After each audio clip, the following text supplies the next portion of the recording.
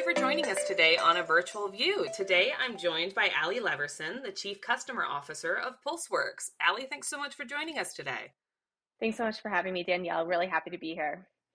So, could you start off by telling us a little about yourself? Yeah, absolutely. So as Danielle mentioned, my name is Ali Levorsen. I'm the Chief Customer Officer with PulseWorks. I've been with PulseWorks since about 2019, following finishing my master's degree from Northwestern University in Chicago. I also did my undergraduate degree quite a few years there prior and moved to Columbus, Ohio to work with the PulseWorks organization.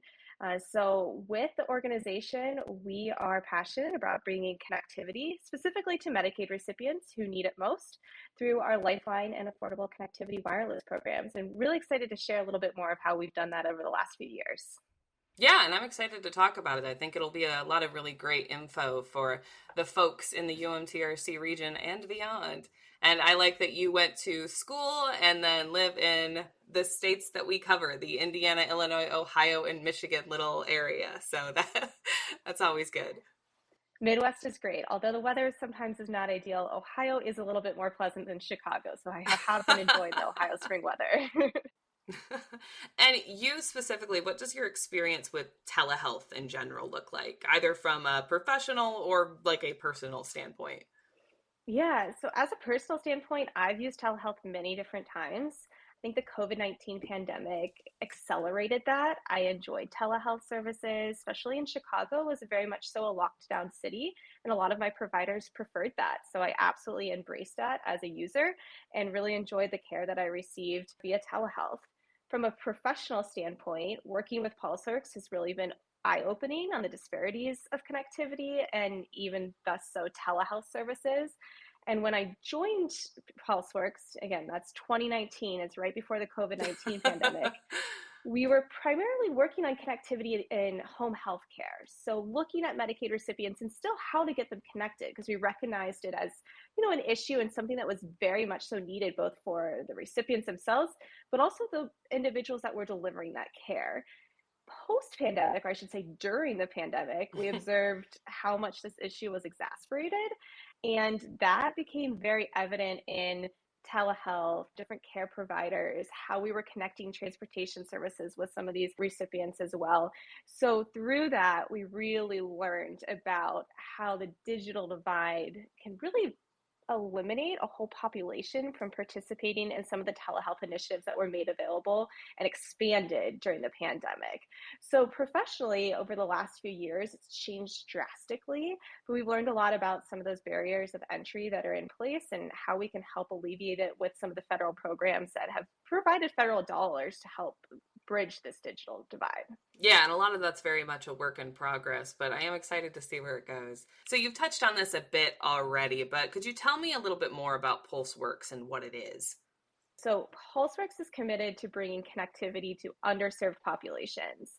Again, I mentioned that specifically Medicaid recipients, that's where our expertise are, but I'll touch a little bit later as we talk about some of the programs, what other populations can be served via some of these federal programs that we're working with. So we believe strongly connectivity is a social determinant of health and well-being. Mm-hmm. We've seen that firsthand. We know that access to technology and internet access is key for our constituents and our partners to be able to deliver really reliable care and feel connected as part of the society and participate in really important programs that are out there, including telehealth and more. Mm-hmm. So our mission is to close that digital divide.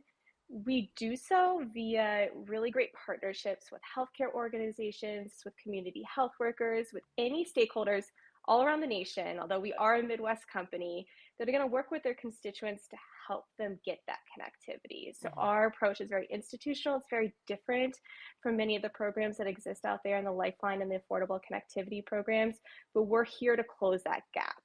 We've discovered that the penetration of taking advantage of some of these benefits that make connectivity a lot easier are really not taken advantage of. So we're here to help close that digital divide. And I do like that you mentioned that connectivity is a social determinant of health, and it is so much more than that too. It's not just affecting one aspect of people's lives now.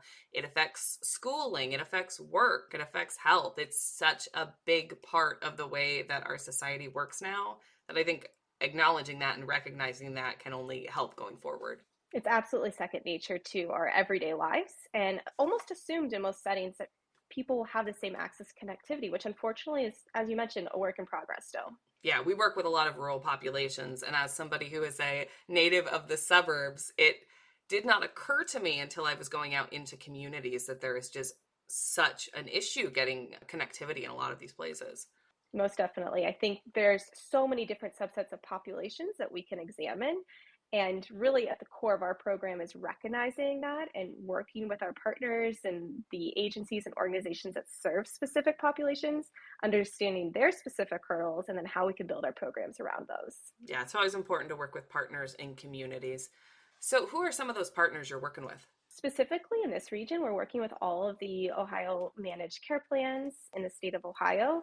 We're working with health plans in our neighboring states. We're working with community health organizations. We're working with community health resources. We're working with diaper banks. We're working with food banks. We are working with, I say this strongly, anyone who is willing to spread the knowledge of the federal benefits with their recipients and people. We call them trusted resources. It's people that are already interacting with Medicaid recipients every single day and that can show them the benefits of this program, how it can alleviate a very expensive monthly bill, help them connect, and then get that everyday connectivity, because we understand there's multiple different barriers to entry. It's one, just awareness, Mm-hmm. but then the availability to enroll in those benefits as well. Right. So let's talk a little bit more about those federal programs then. So the Lifeline Wireless Program and the Affordable Connectivity Program. Can you tell me a little bit more about both of those? Sure. So I'll start with Lifeline. So Lifeline's a federal program, US based. It's dedicated to helping low income populations get phone connectivity and internet service and make that more affordable. So Medicaid recipients are universally eligible for that benefit. Lifeline is funded by the Universal Service Fund and serviced by the Universal Service Administrative Co., USAC. The Affordable Connectivity Program, or you'll hear most people talk about it as ACP, so Yeah. I'll talk about that moving forward as ACP for short. There's a lot of acronyms in this industry. Oh, yeah. Is an Oh yeah, it's an additional federal program, and it helps many low-income populations, specifically households, pay for broadband services, internet-connected devices, other technology in the home for just what we're speaking about, connectivity for school, work, home internet access, whatever they need to use that smartphone technology and that internet for. So that is a newer program that was launched in 2022. Mm-hmm. It is funded and passed as part of the 2021 Infrastructure Act. So that replaced the emergency broadband benefits. We're going to another acronym, EBB. So initially it was EBB and Lifeline. Now it's ACP and Lifeline. What's important is PulseWorks combines these federal dollars so that we can provide free connectivity for our constituents. And it really is a great benefit. Again, we can talk about all the households that are eligible, but it's all Medicaid recipients and a good subset of low-income populations. So the Lifeline specifically, is that just Medicaid or is that folks outside of there too? It's outside of Medicaid too, and we are eager and willing to work with all partners that service any of the constituents and households that fall within these qualifying federal programs. So the additional qualifying programs, again, there's Medicaid, there's also SNAP, Mm-hmm. there's SSI, so that's Supplemental Security Income, Federal Public Housing Assistance, Veterans Pension and Survivors Benefit, certain tribal programs, and then your income alone can also qualify you for the benefit. So anyone that qualifies under those federal programs or their income can enroll on our website. Very cool. And I know that this is a big question, and it's okay if you don't have an answer for me, but do you have any idea how many folks in the US would fall under this, would be covered by this potentially? I do not have the exact number on how many people would qualify for it. I'm sure the FCC has that information published, but I will say that what we've examined, and again, the data is a little bit retroactive, so we're lagging a little bit on current data, but nationwide, a little less than 20% of eligible populations have actually taken advantage of the Lifeline program. So it differs by state. We measure state by state because the eligible telecommunication carriers are a little bit different in each state. What we've noticed is some are much lower than 20% and some hover around the 20%. So there's plenty of people that still need this benefit that qualify for it. I know part of what you're doing to sort of publicize or working with those community partners and going into communities and letting folks know on the ground level, and that's great. That's really useful. But how else are you sort of spreading the good word of these really great programs with the folks who are eligible? Yeah, so what we do is we will educate and train. This is actually one of my favorite pieces of my job, and I do 3 to 4 every single week. Mhm. Some care managers, some providers, nurse practitioners, social workers about the program, about the benefit, our enrollment website, and then how to walk a Medicaid recipient through the enrollment website. So I'm meeting with people every single week on the enrollment platform and how to help share the benefit at large. Of course, working with you, Danielle, and some of our partners and helping build the broader awareness from a marketing perspective is really helpful. But when we think about our constituents and what they have access to, we really need those people that are working with them already every single day to make the actual recipient aware of the benefit. And the reason is because unlike other things in healthcare, this benefit cannot be ordered for a Medicaid recipient. It can't be prescribed. The recipient, the member, the household needs to be aware of the benefit. They need to know where to go to enroll, and they need to have the technology to enroll too. So there's a few different factors involved that by helping our partners and our resources that are local to that community or within a health plan specifically, if they're a Medicaid recipient, do the enrollment and walk them through it, we know that they'll be a lot more successful in awareness of the benefit and completion of the enrollment itself too. Yeah, sounds great. And I'm sure that those folks that you're training in those communities really are the best advocates that you can have because they're so familiar with the challenges that the people within their communities are facing. Absolutely. They know the unique aspects of the community. They can recognize different obstacles, what resources they have available, where they can go to enroll if they don't have technology. Mhm. They're really, really valuable resources, and we appreciate their collaboration. Whenever we're working with specifically our rural populations, we found the only way to really get substantial engagement is to work with folks within the community. If you go in as an outsider, a lot of the time in these communities, they're like, well, I don't know you, so I don't really want to engage with you in the same way that I would a trusted source. So I think that's a really great sort of way that you're reaching out to these folks. So why is it so important to consider connectivity when talking about telehealth and health equity? I know we've touched on this a bit, but could you expand on that a little? Telehealth has evolved exponentially over the last few years, and we've all witnessed that, and that's been really incredible. Technology itself has also improved dramatically over the last few years, and we saw a lot of that push due to the COVID-19 pandemic. It's important to consider connectivity in tandem with telehealth almost universally because the expense and the burden is so different based on the population that you're working with. So let's just talk about two different households. So one is a household that has a secure residence address. They're living at the same house permanently.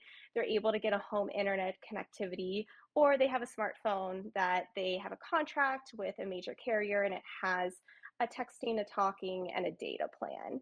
They'll be really willing to sign on to a telehealth program like I did at the beginning of my introduction and talking to my providers because I know I have that connectivity. My insurance is going to pay for my appointment, or I'm just going to have a small copay, and there's no additional burden or cost to me.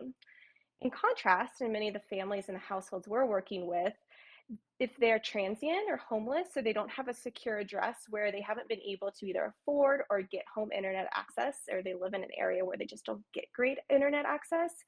And then they also don't have a mobile technology. So if they're transient, they don't have that smartphone, and they might have limited minutes, limited talk, a data plan that they pay per gig.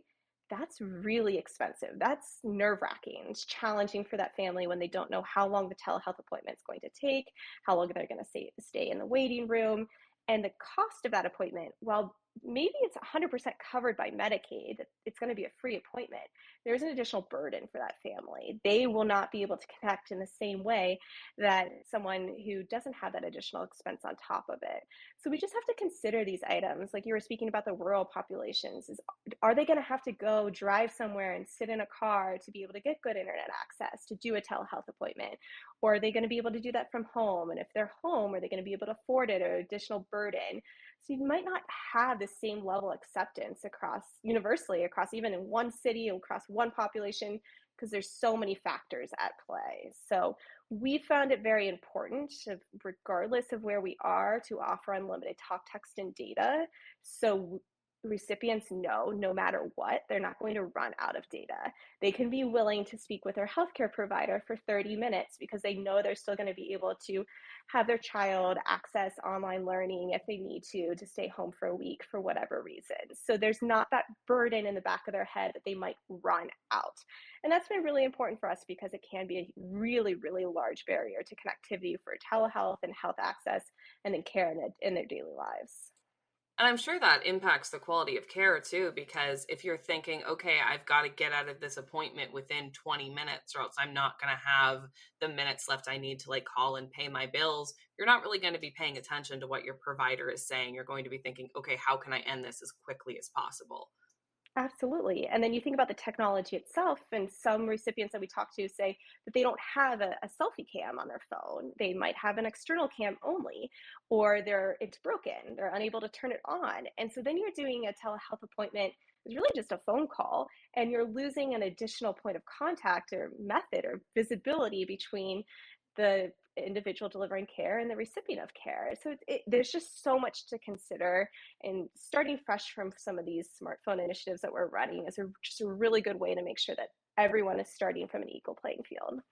Yeah, and I do think it's really important to acknowledge the fact that so much of our communication and so much of healthcare now happens via like smartphones and mobile devices. I was recently at the American Telehealth Association's national conference, and they were showing all of this very cool technology. And I'm like, that's great if we can get it in the hands of people and they understand it, but that's not something everyone has access to. We really do need to be thinking about, okay, how can we best get this in the hands of folks it's really going to help. And a lot of times that's just giving them a smartphone and letting them access the existing systems through a smartphone that they maybe don't have access to right now. Yeah, and we've worked with partners, some stakeholders that have done really neat things with provisioning the phone. So we're willing to preload mobile applications and contacts on the phone before it even is shipped to their constituents and the enrollees via a specific institutional partner. So when that recipient gets the phone in the mail, the apps are preloaded on the phone. They can do a telehealth appointment. And then if their physician is like, hey, check my chart, I'm going to put some information in, some instructions, some helpful links, they have my chart already on their phone, and that's an additional hurdle they don't have to jump over. They don't have to go find it in the app store. It's there, it's ready for them. And we've even put some contact numbers for member services or physician's office or what have you in their contacts too, so that connectivity is built in to the programs that we're operating with some of our stakeholders. And I'm sure that's a great help to the folks who maybe aren't as comfortable with technology, because I do think digital and technology literacy are two things that we sometimes don't think about when we're talking about things like the digital divide and digital health equity. Because you can have this device, but if you're not comfortable using it, it's not going to be useful to you whatsoever. So I really do like the idea of like preloading technology and making this barrier for entry as low as possible. Danielle, that's a great point. We made that mistake even initially when we started sending out smartphones, and that a lot of our constituents have only ever used a flip phone. Right, yeah. And they had to learn how to use an Android phone. And if you're an iPhone user and you go to Android, it takes a while. You have to become comfortable. Yeah. Yeah, you have to. I'm like swiping which way, that way. How do I get to the apps? It's not easy, and I am a very, very advanced technology user in the millennial generation. So it's something that's important. So actually what we did is we built a how to use an Android phone guide. It's very simple. It's a front and back page, one pager, and Hmm. it's shipped with the phone.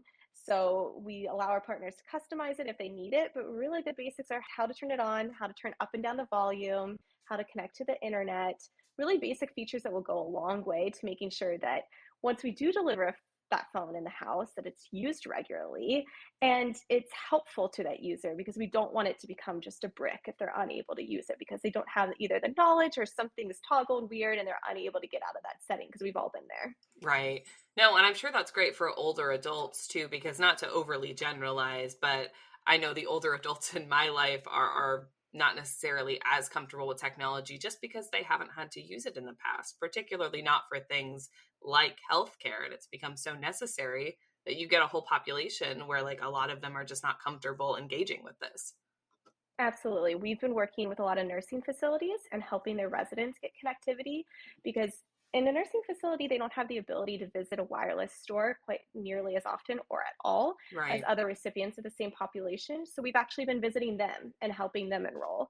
So again, it's just understanding the populations that you're working with and helping understand what hurdles are there so you can help eliminate them, whether it's technology wise or accessibility wise to even getting the benefit itself. Yeah, no, that's great.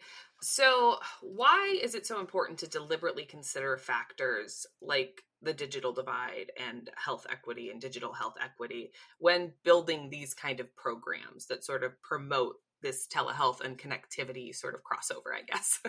Yeah, so I love when people just start talking about like patient-centric approaches and Hmm. how we're looking at the whole person and everything that folds into their accessibility and their healthcare. And that's the same for telehealth and connectivity. We've spoke about it, time and time again. Is Medicaid looks very different from private pay or Medicare. Rural patients look very different from urban or suburban. And within each of these subgroups, rolling out telehealth, there's just different ways to access technology and connectivity that has to be considered to be successful with a telehealth program. So we encourage anyone that wants to understand the user experience and helping the user side of telehealth. We are all ears. We're very eager to partner with organizations and say, hey, let us come in and let us assess what hurdles that your constituents have. You tell us what you've witnessed, and we'll help on the connectivity side because while a really great telehealth initiative might have been implemented, it can't be executed unless the proper audience has the ability to connect with those. So if that's not addressed, the digital divide will just be exacerbated. And I think we do see a lot of that where there are great technology, great programs, all of this, but it's just the awareness. It's just getting folks on board with it and understanding that this is something that, hey, can really help you out. Absolutely. And taking a look at the benefit that people will receive, we've spent a lot of time of looking at all the different offers that are out in the marketplace from flip phones to SIM card onlys to tablets to home internet access. And our specialty is really in smartphones, Hmm. again, with unlimited talk, text, and data, where the data can be used as internet access. So when you're working with different populations, again, if they're a transient or if they need ability to do really mobile services or have a hotspot, this is a really great solution to make sure that they have both the technology and the internet access to be able to connect with telehealth. The idea of providing someone with a flip phone is just so foreign to me now. Do they even still make those? I did recently read an article how it's now cool and trendy for the recent generation, like the high schoolers today, to use it kind of as an artifact. I honestly, we have gone into nursing facilities and people have been like, "Can I have a flip phone?" They're really, really, really hard and expensive to find now because they don't Mhm. make them anymore. I need to look and see if I still have my first cell phone, my Motorola Razr. The Motorola Razr was very cool. I had the Nokia brick, if you Yeah. will, the Yeah. walkie-talkie. Oh gosh. So, my old smartphone aside, the future of connectivity, let's talk about that a little bit. So, the future of these two programs specifically, the Lifeline Wireless and the ACP program, what do those look like? Yeah, so Lifeline's been around for many, many years. So Lifeline will be here to stay. ACP is funded for 5 years, and then we are already working with our teams to look at additional ways to work lobbying and the government to expand the funding and possibility for additional federal dollars. And we're very hopeful for that because we're starting to connect the two initiatives again, healthcare and connectivity, showing that those go hand in hand is very much so recognized nationwide and it's supported. So we're excited about the future of the programs and additional funding for initiatives like this. For PulseWorks, we've learned so much over the last few years, and we've learned how to improve our program, improve our technology, and improve our partnerships in order to allow more recipients to successfully enroll and be aware of the benefits. So we've custom built a new website that launched a few months ago that's healthcare specific. So our healthcare organizations can refer Medicaid recipients and other eligible households directly to that website. It's very easy to use, it takes 3 to 5 minutes. So by investing in our technology and our partnerships, we know that we're only advance the accessibility of the federal programs to those who are eligible. And in a larger sense, so the future of connectivity related to telehealth, do you think that's something that's going to continue being a vital part of this picture as we go forward? Absolutely. I think that healthcare in general has shifted to be both virtual and in person, and people really value the virtual. In tandem, by working with those two approaches together, we are able to improve care in so many different programs. We work with individuals and partnerships that are looking at continuous glucose monitoring and how we're Mhm. doing remote monitoring, maternal health, and how we're supporting mothers both in an office and outside of an office, diabetes self management education. There's so many different ways that from a healthcare perspective, we need to be in person with them, but we also need to help support them in their daily lives. And telehealth is going to continue to be important, to be quick and accessible, and a way for our households, our patients, our recipients to be able to receive really, really good care. So, in a future sense, connectivity is only going to expand, it's only going to be more needed. And again, as I mentioned, if you're listening and you're looking for a way to help connect with your constituents, reach out to us to just learn about these benefits and how we can work to help your members.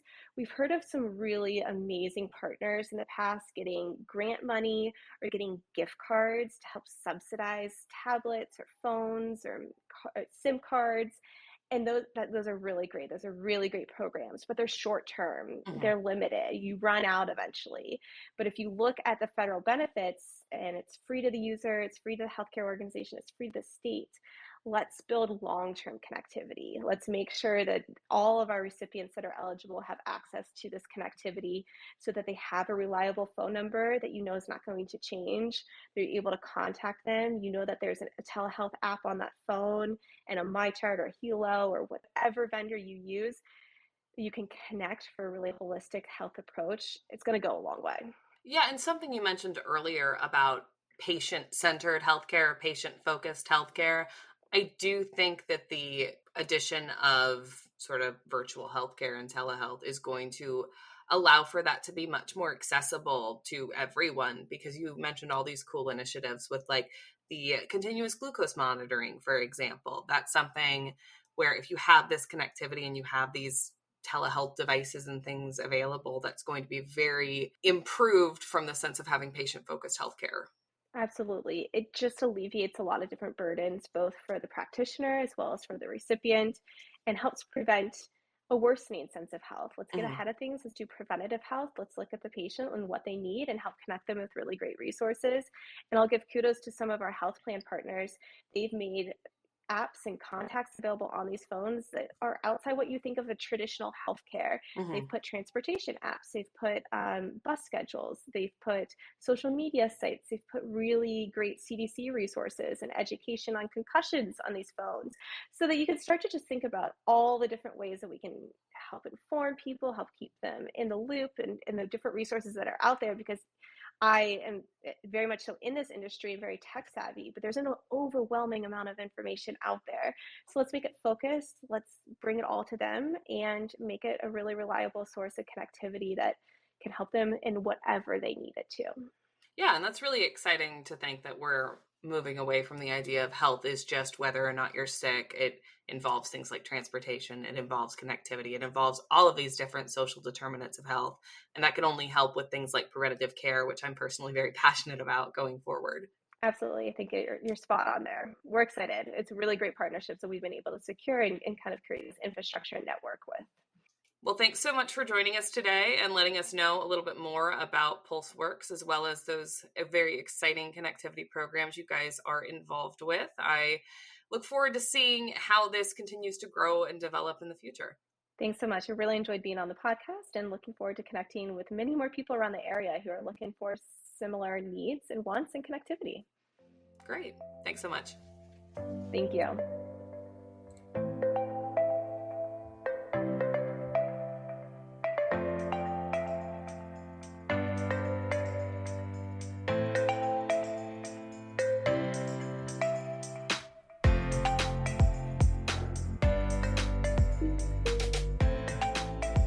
Thank you for listening to A Virtual View.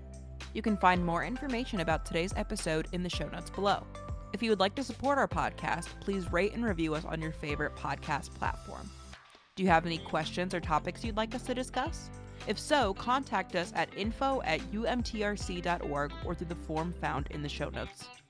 Also, we'd like to give a special thanks to our editor, Tristan Yoder. Finally, a special thanks to the Health Resources and Service Administration, also known as HRSA. Our podcast series, A Virtual View, is sponsored in part by HRSA's Telehealth Resource Center program, which is under HRSA's Office of the Administrator and the Office for the Advancement of Telehealth. The content and conclusions of this podcast are those of the UMTRC and should not be construed as the official policy of or the position of, nor should any endorsements be inferred by HRSA, HHS, or the U.S. government. Thanks for listening and have a great day.